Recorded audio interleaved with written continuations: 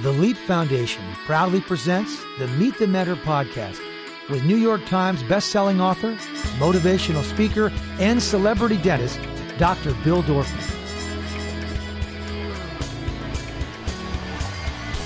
Hey, Dr. Bill here. Happy New Year. So this is a little weird because my guest is not here. She's stuck in our parking structure downstairs. So we're just going to start without her. First of all, I just want to welcome you all back after an amazing last 2019 was so cool.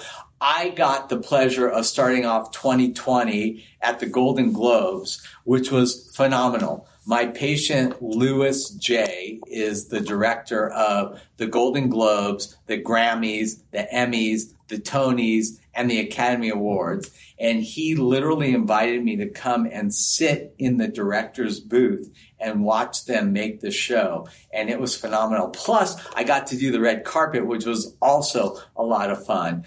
But 2020 is going to be an amazing year at Leap. We have phenomenal speakers lined up.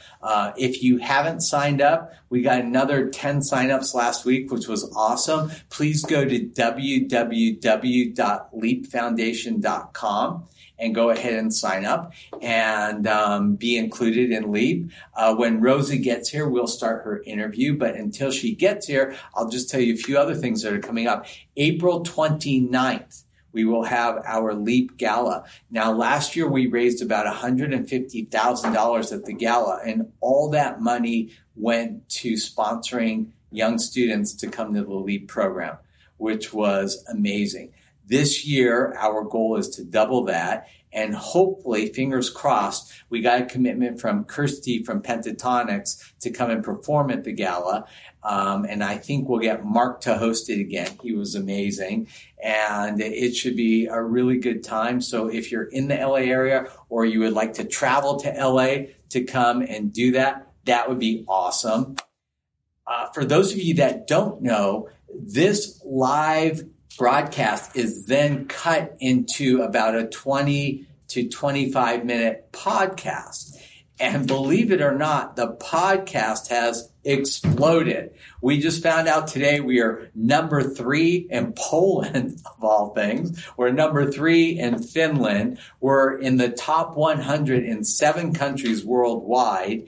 And in the U.S., we're about 94th in a category of 47,000 podcasts. So please listen to the podcast, spread the podcast to your friends, tell them about it. The whole objective of this is really to give you guys insight to different people's professions. And when Rosa gets here, she's had a really cool career as an actress and is doing some other cool and exciting things now. So we'll get into that when she gets here.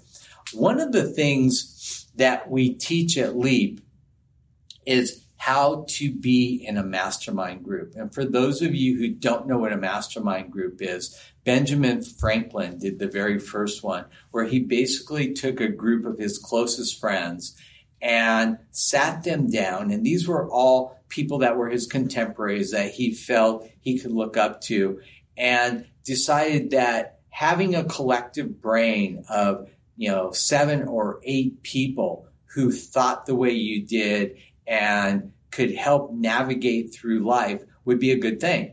And it ended up being a phenomenal thing. And so that was pretty much the first mastermind group. When I joined the Young Presidents Organization, I went into one that was then called a forum. And in a forum, we had nine members, 1 woman, the rest were men.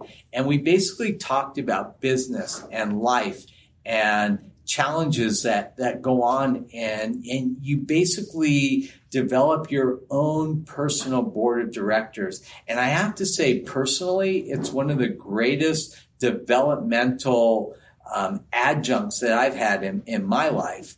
And so we started teaching this at Leap. And a lot of our Leap students graduate Leap and form their own mastermind groups. And in fact, I brought it to other things like the men who go to my metal meetings on Saturday, we started doing mastermind groups with them as well. So if you're interested in learning about mastermind groups or whatnot, we have things that we post on our website that will give you information about mastermind groups and how you can form them. But it's a really great way to kind of get your own kind of personal board of directors on board. So Rosa's here. They're miking her up. And while they do that, I'm going to read her intro. Okay. But first, I'm going to give her a hug and a kiss. I'm going to let you. Yeah. Come here, you. I'm good. You too. I know you rushed in from another meeting, but thank you so much for being here. Glad to be here. So we met at kind of like a mastermind event. I have a good friend named Guy who puts together these amazing dinners where he brings in all different kinds of people from all walks of life that he thinks would like to connect with each other. And Rose and I met there, and I started talking about LEAP, and I told her what we do with the Meet the Mentor and all that. She said, I'm in. Yep. And she is. And She's right here. So let me give you a little bio on her and tell you what she does. And then she'll tell you some of the exciting things that she's about to be doing, because she's kind of I have a double life. Yeah, she does. Although she's had a very successful career as an actress, she's starting like phase 2 where she'll keep acting, but also add a whole new element to it. So hang on and we'll get to that. Okay. She is a Chicago native. She's performed in over 40 theaters and musicals starting at age 18 to 21. 8, but yeah. Oh, 8. Sorry. Okay.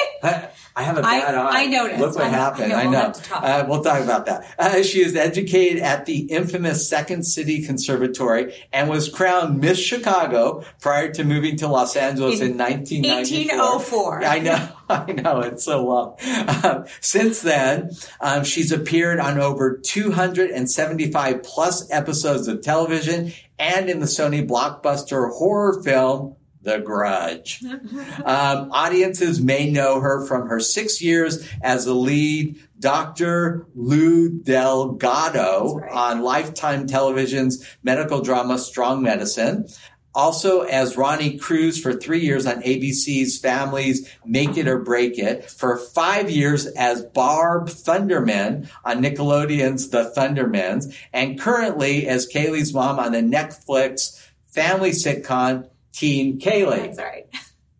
She's also performed stand-up comedy at the Comedy Store, the Laugh Factory in Los Angeles. She's appeared on a multitude of talk shows from, Bill Maher, Anderson Cooper, Jimmy Kimmel, Wendy Williams, Dr. Drew, The View, and now Dr. Bill's Meet the Mentor. That's right.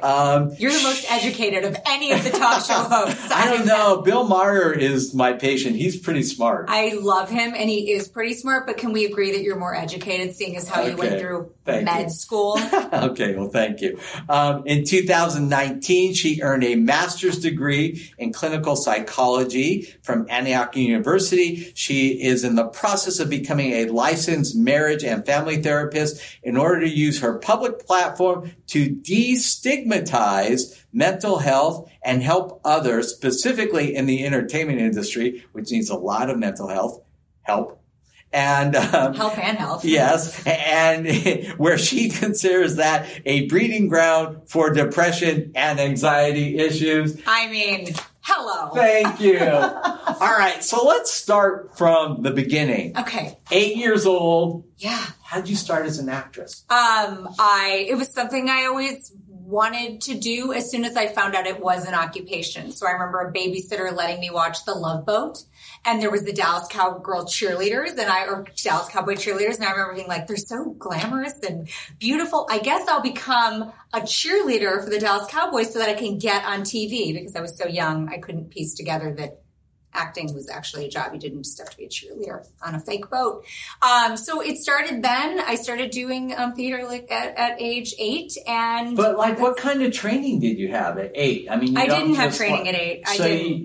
How did you start booking stuff? You got an 8? When you're in Chicago, you're doing theater. Okay. And your training ground is theater. I mean, eventually when I was 19. So you just started auditioning? Yes, exactly. Eventually. But somebody had to like have sat you down and said, okay, here's how you audition. Oh gosh, no, not at all. You It just was trial and error. My dad would read the newspaper. There would be the open calls we'd go to, and it was theater. It was literally community theater and then eventually professional theater.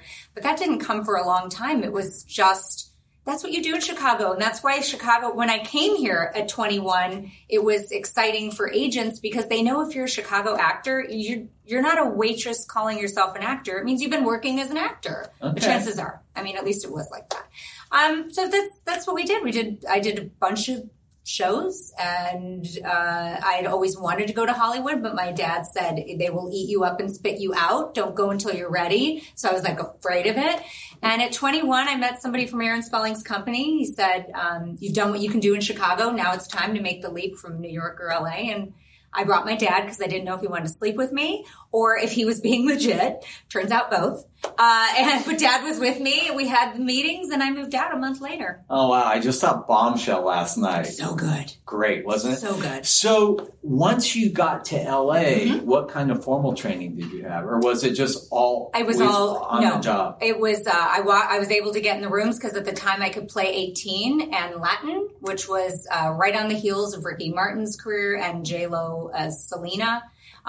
So it was a big deal. I was coveted because of those two things and because I had 43 shows coming from Chicago and a Second City background. So it had the comedy, improv ability. And I mean, it was great. It was different than just being like a pretty girl from Iowa with a suitcase and a headshot. And I think that's what most people do is they don't do any training. So I didn't have like an acting guru as many do out here. I had the resume with a bunch of theater shows. So, I mean, a lot of my students are LA locals and, you know, if they're interested in getting into acting, I mean, obviously they're not going to at 8 or 9 move to Chicago to start doing theater. No. What would you recommend for a young person living in LA to do as far as like formal training and preparation, all that, if they really wanted to enter the world of acting right now? Right. Well, if they were young and if they're able to get formal education from like, say,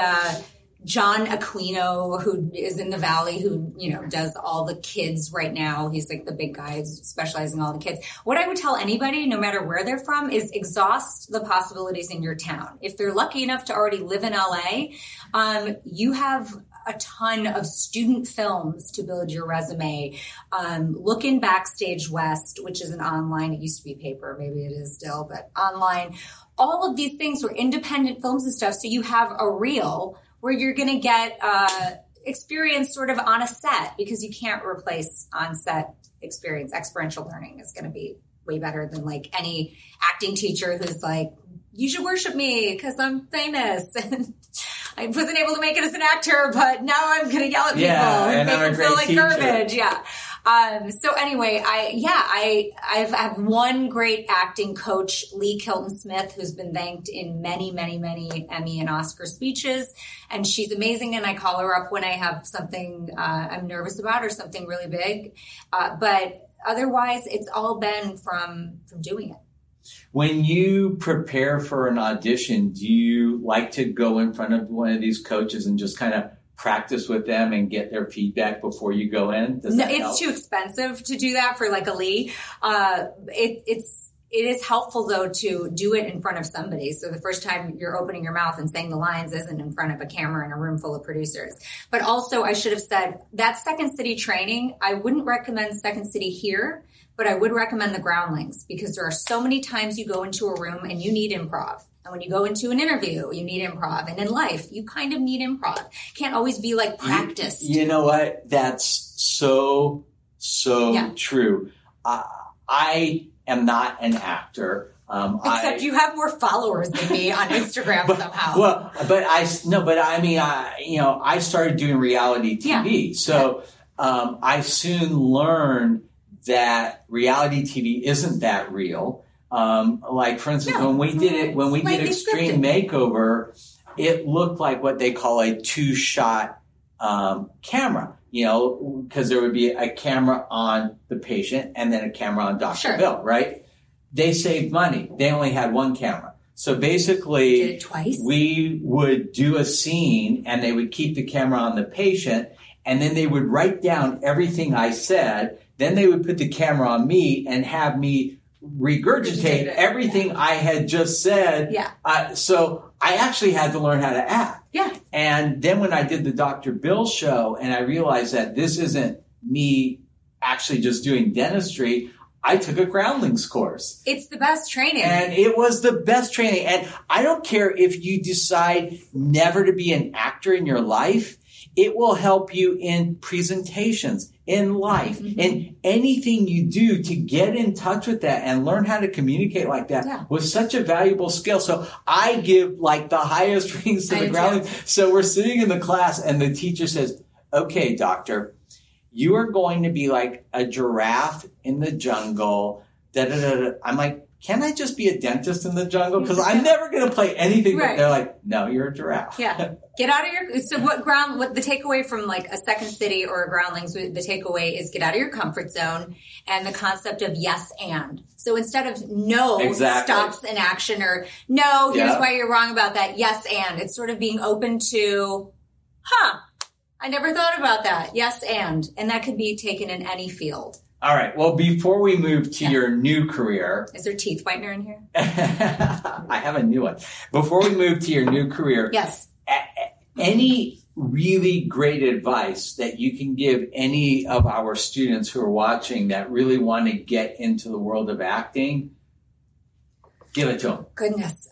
So aside from if you can get into Groundlings, watch a lot of content. I know right now it's really popular to watch slime videos and DIY videos and all these YouTubers who do really well, but that's not acting. So watch content, expose yourself, even if it's to community theater. It doesn't have to be like nobody's expecting people to have, a couple $100 a seat to see something at the Pantages. Expose yourself to theater, do theater. You're going to learn stuff and join a community and figure out if you like it or not by doing that. And it could be at whatever level, whatever you have access to. If it's at your school, do it at your school. If you have access to community theater, great. And, so it's sort of like you're building your experience so that you don't just try, your first day to audition for some massive national tour. Of course, that's not very realistic. Gotta start somewhere. And, I just finished reading a book called Outliers.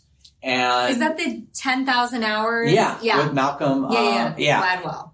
And, he has a theory that it literally takes 10,000 hours to become an expert at anything. And if you look back at the history of a lot of people's careers, you may not have even known it, but like the Beatles. The Beatles had 10,000 hours of performing in these really small, grungy, unknown clubs in London before they even came to America. Of course. So when you see Olympic athletes, that just doesn't happen overnight. You need to practice.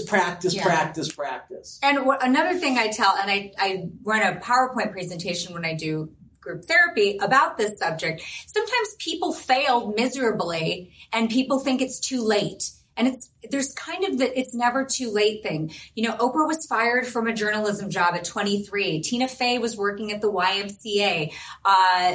What's his face? Stan Lee put out his first comic book at 40. The Hurt Locker's director, Catherine Bigelow, didn't start directing major films until she was 47. So it takes, you never know. So perception is such an important thing. Yeah. We don't talk about failure. No. See, it's practice. I always say if I try to do something and it doesn't come out the way I want, I didn't fail.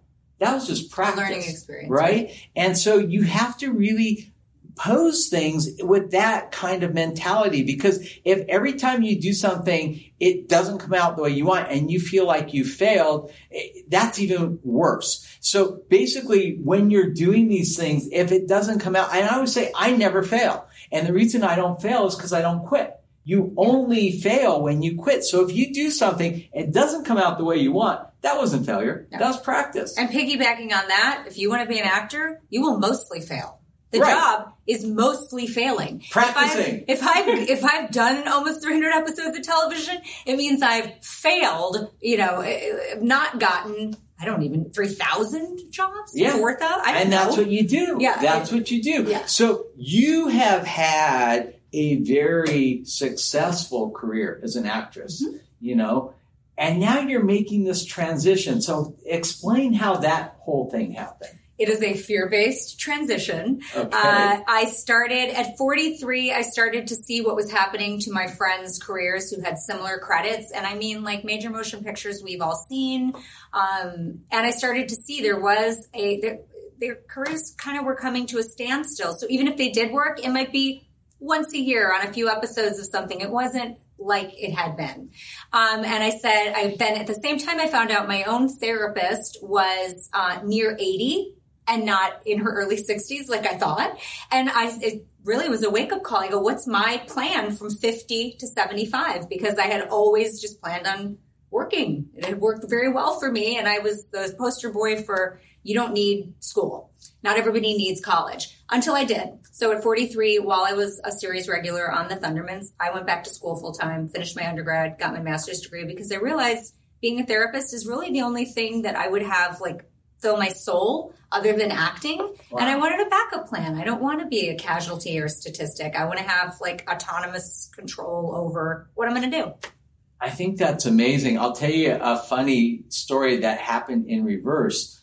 Marsha Cross. I heard this story because I worked with her at Strong Medicine. I'm good friends with Marsha. She went to the same school, Antioch. Yeah. So basically, Marsha had a very successful career on Melrose Place. Mm-hmm. Melrose Place goes off the air, and she doesn't work for a few years. And she thought, I'm really passionate about therapy. I'm going to become a therapist. Yeah. So she goes to Antioch. Mm-hmm. She gets her license. She goes into therapy. And she tells me this. She's sitting there in the room, and the patient's like, I can't tell my problems to Crazy Kim. Right, because she played for those of you who don't know, she played a crazy redhead on Melrose Place. Right. She was crazy on Melrose Place. Yeah, she was great. And the guy, and so she finishes the session, and she was really kind of like, is this going to keep happening? Yeah, it will. And then she gets a phone call from Mark Cherry. Yeah. And they brought her in for Desperate Housewives. Sure. And she booked it. And within 2 weeks, her whole life changed. Of course. So now she's going to go. No, I don't know if she's going to go back, but she's had an amazing career. But it's funny because she did hers the opposite of you. Yeah. That's exact. I had heard that story. I didn't. And I also love the fact that your intention is to go into this field and really help people in the entertainment industry. I mean, that'd be ideal. You get it, right? I get depression. I get anxiety. I get fear. I am my own worst enemy. I had way more self-esteem when I had no credits coming out here at 21 than I do now. Because now, it's the more you know. That's just reality. And the more I have been in this business and I meet people with household names, the one thing we all have in common is, they won't blast that on in their Us Weekly interview, but they all suffer from depression and anxiety. I have a patient who is a world famous Academy Award winner. Yep. He walks into my office. He just won an Oscar, and I congratulate him. Blah. I go, "What's up?" He goes, "I'm unemployed." And he's putting probably all his life worth into his last gig. Yeah. And I'm like, but you're the most famous actor alive. You just won your 4th Academy Award. He goes, yeah, but I may never work again. You don't understand that. He goes, until I get my next job, I'm literally unemployed and feeling really bad about myself. Right. And watching everything else keep happening around you. And so his fear of not working again, although it may seem preposterous if he looks at his mantle, is a very real fear. And by the way, in order to get 4 Academy Awards and be in this business, you have to be able to take a self-esteem beating. And the fact that I am not addicted to anything and I've never had an eating disorder, I feel like I'm in the 0.0001% of actors. Right. And I mean, and this may not be something that you guys will take to heart or not, but I always tell young students that really are intent on getting into acting, work, but have a backup plan. Yeah. Because here's the biggest problem with acting that I see.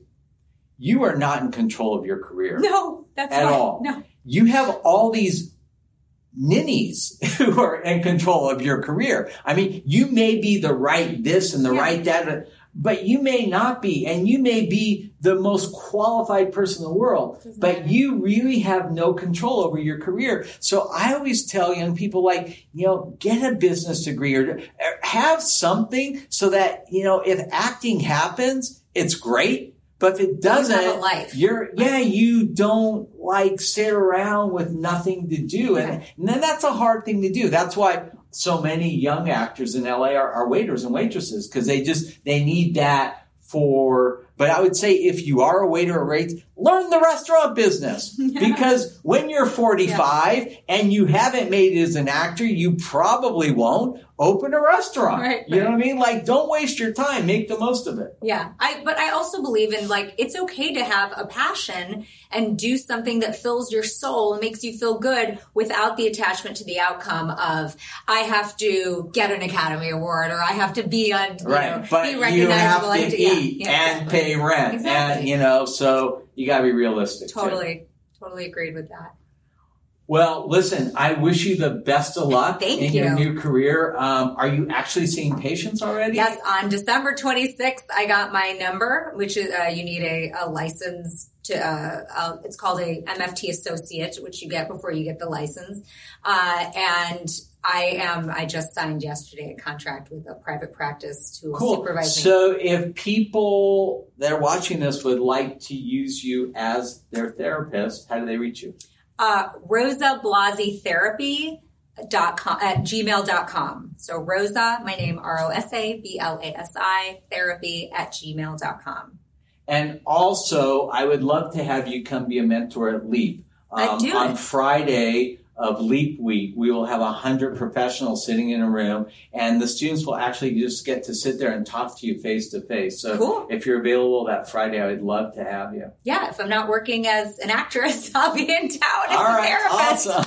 All right. Hey, so that was awesome. You're awesome. And we're going to have an amazing 2020. I hope to see you at our gala on April 29th. And I hope to see those of you that are 15 to 25 at LEAP. And if you're older than that and you have a great profession and you'd like to come as a mentor, please contact our office and we will have you come as a mentor and speak to students. With that, Dr. Bill, over and out.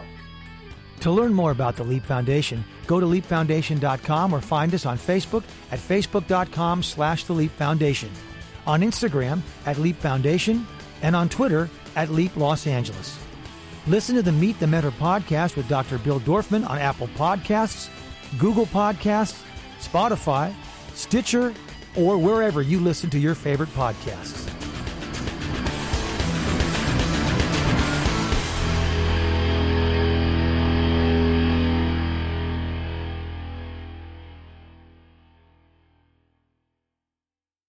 This podcast is a part of the C-Suite Radio Network.